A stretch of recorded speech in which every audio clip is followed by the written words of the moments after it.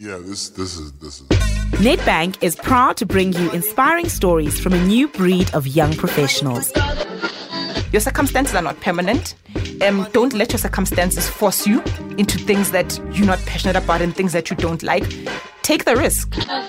If you want to do something, go out there. Honestly, the sky is truly not the limit. I mean, we hear that often, but we are really living in the most fertile time where you can literally pursue anything that you want.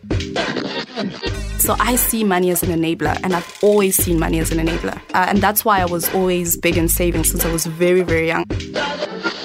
Hello and welcome to Conversations with Young Professionals, brought to you by Nedbank. I am Vumi Msweli, your host, and I've got a very accomplished young lady with me today, and she's gorgeous. Her name is Spamandla Manqele. She is the CEO of Local Village Foods. She has won Pitch Perfect at CEDA, Black Umbrella Global Entrepreneur, as well as Mail and Guardian 2019 Top 200 Most Influential Young South Africans. Hello, Spa. How are you? Hi. Thank you for having me. So, let's get to know you a little bit better. Go from Lusugisigi. I'm going to ask you a rapid-fire question round, and you just answer honestly. Ready? Ready. Bush or beach? Beach. That has to make sense because you grew up on the coastline. Apple or Android? Apple. 7 Colors Sunday lunch or a braai? 7 Colors Sunday lunch. Movies or Netflix? Movies. Wine or beer? None of the above. Ooh, what would you have? Kombucha. Okay. Or still water. Instagram or Twitter? Twitter. Okay. Dinner, dead or alive, who is coming and what are you serving? Ooh, 4 course.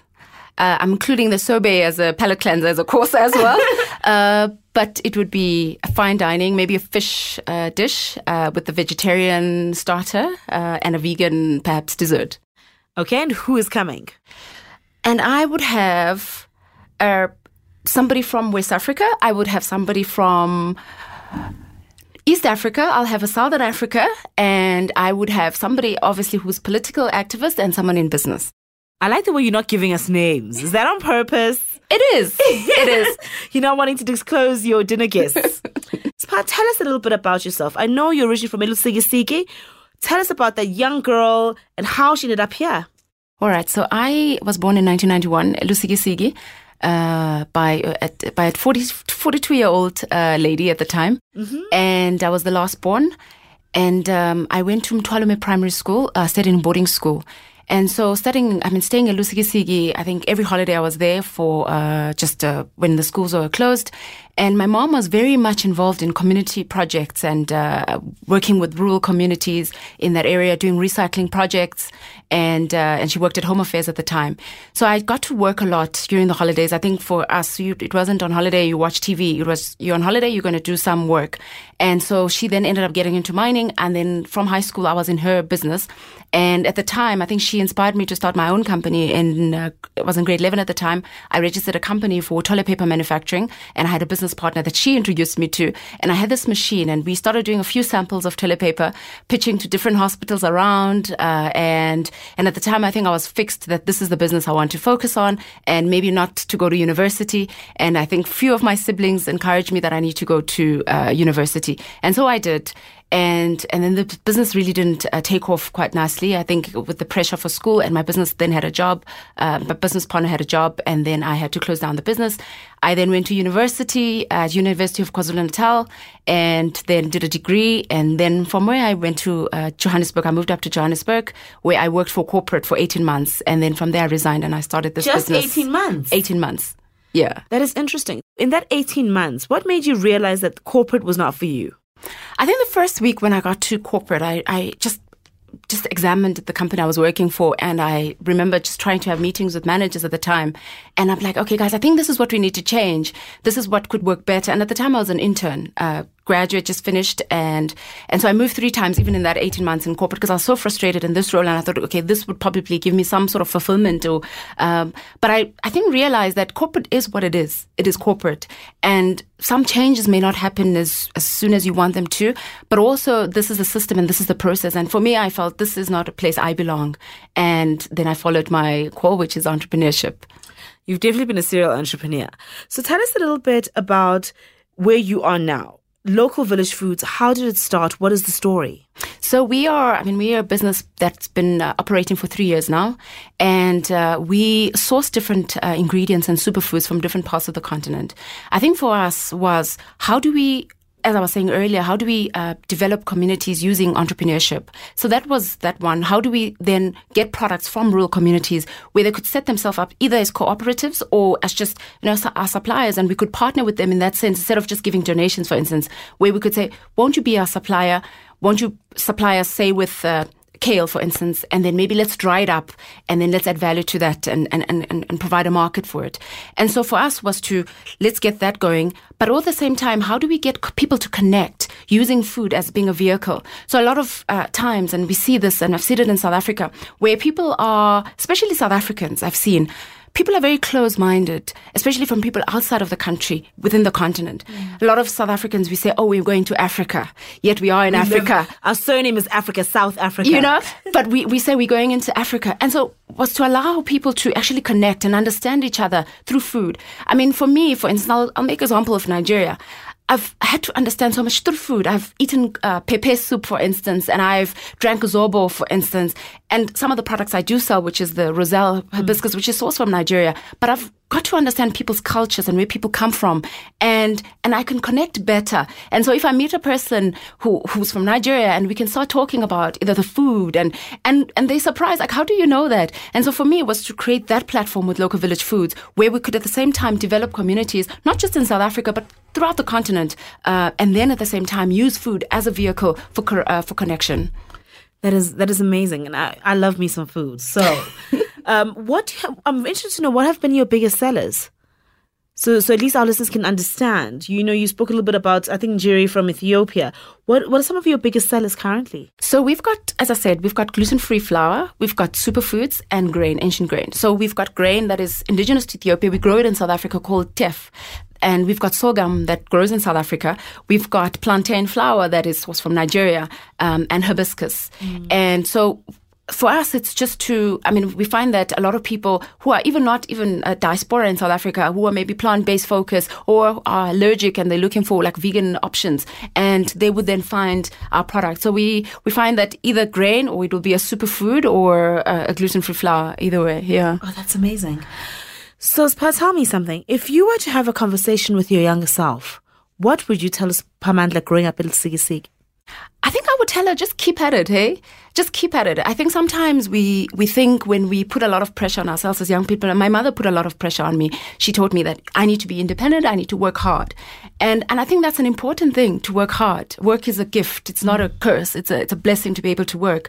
And so I would say, keep at it. Keep working hard. Keep visioning. Keep, but also make a lot of friends. And I think sometimes we so focus on work, and maybe we're not as social as we perhaps should be. So that's what I'd say.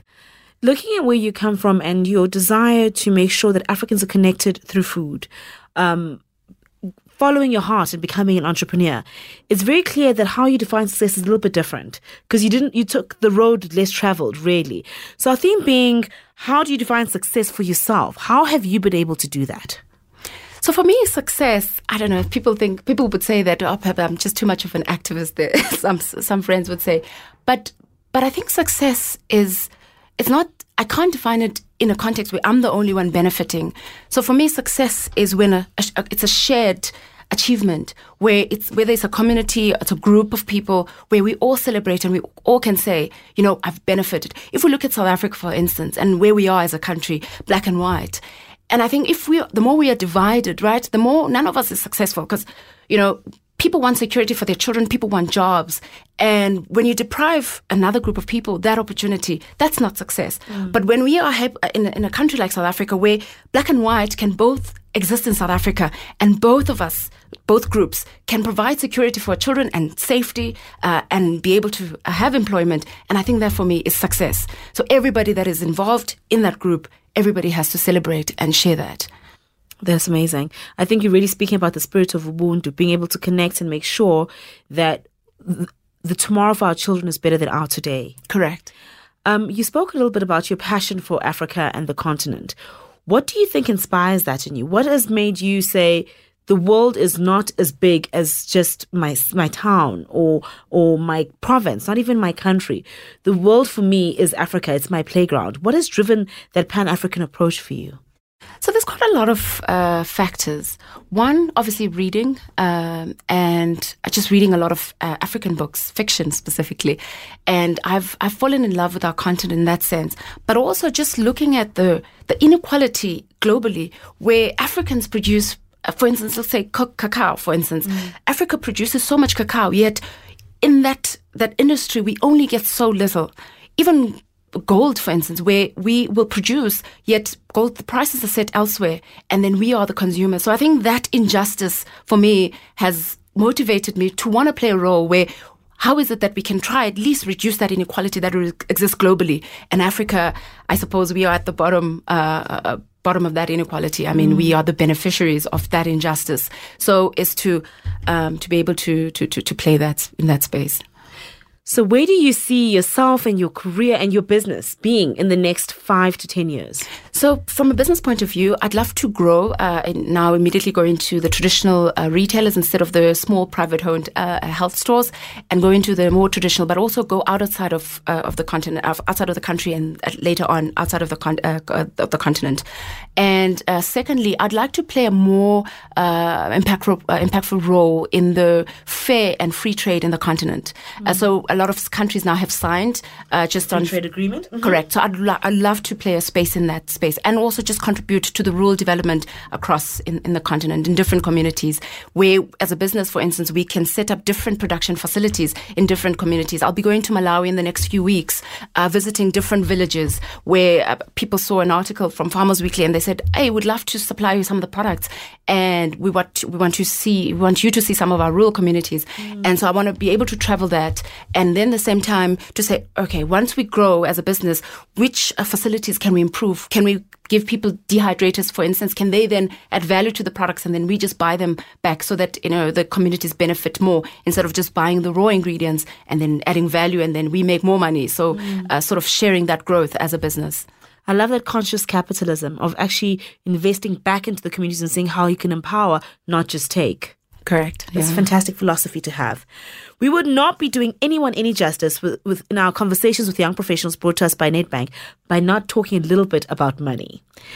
How do you see money? How do you spend money? What are your saving habits? I spend a lot on food, organic and natural food. I spend a lot of money there. But I think it's important to save in that sense. I think saving for short-term goals like traveling, but also saving for growth. For me as a business, I find that if we are able to, we do sales and then we reinvest back in the business from a product development point of view, but also if our aspiration is to develop communities, so we won't be able to do that just if we just spend on, So I feel like people need to save. Businesses also need to save. Sometimes I think as startups, I've seen in businesses, people, you raise money from an investor, say Nedbank, for instance, invested money in your business, and you think, okay, I'm going to give myself a high salary, I'm going to buy a car. But I think at the same time, what would be smart for a business to say, okay, we're going to spend on developing, we're going to put in on working capital, for instance, and from there, we'll put in for growth. And if business is not doing well, we'll still be able to pay our employees. So save is a key thing. Save. Save. I love it. Spa, listening, with all our young professionals currently listening to us, what sage advice would you share? Some words of wisdom that you've learned that you perhaps would like to share with us? So I think, as I said earlier, people need to work is a gift, and we need to work as hard as we can and treat it as a privilege to be able to have work. Whether you wake up and you are an assistant to someone, give it your best, and give it, because that's what God has given each and every one of us, that talent and that ability to have work. So that's one. But also in South Africa at the moment, a lot of people are focused, I've seen on Twitter, people are focused on the inquiries, and they focus on all the things that are happening that are negative in the country. And I think politics is just one piece of our country, but people need to focus on building South Africa. People need to start having conversations. How do we reduce the unemployment rate? People need to focus on how do we get people out of hunger as President Cyril Ramaphosa has said. So those are the conversations, and that's what I think young people need to focus on. Instead of just focusing on who's the next celebrity there or what's the next big thing, people need to focus on what I can do with my time, how can I make a difference in my community, in my society. And that's... I don't think there's a better note to end on that. How do we have conversations that build our country, not tear it down? Sipha, thank you so much. Thank you for having me. For more info and to hear even more interesting conversations with young professionals, log on to www.youngprofessionals.co.za.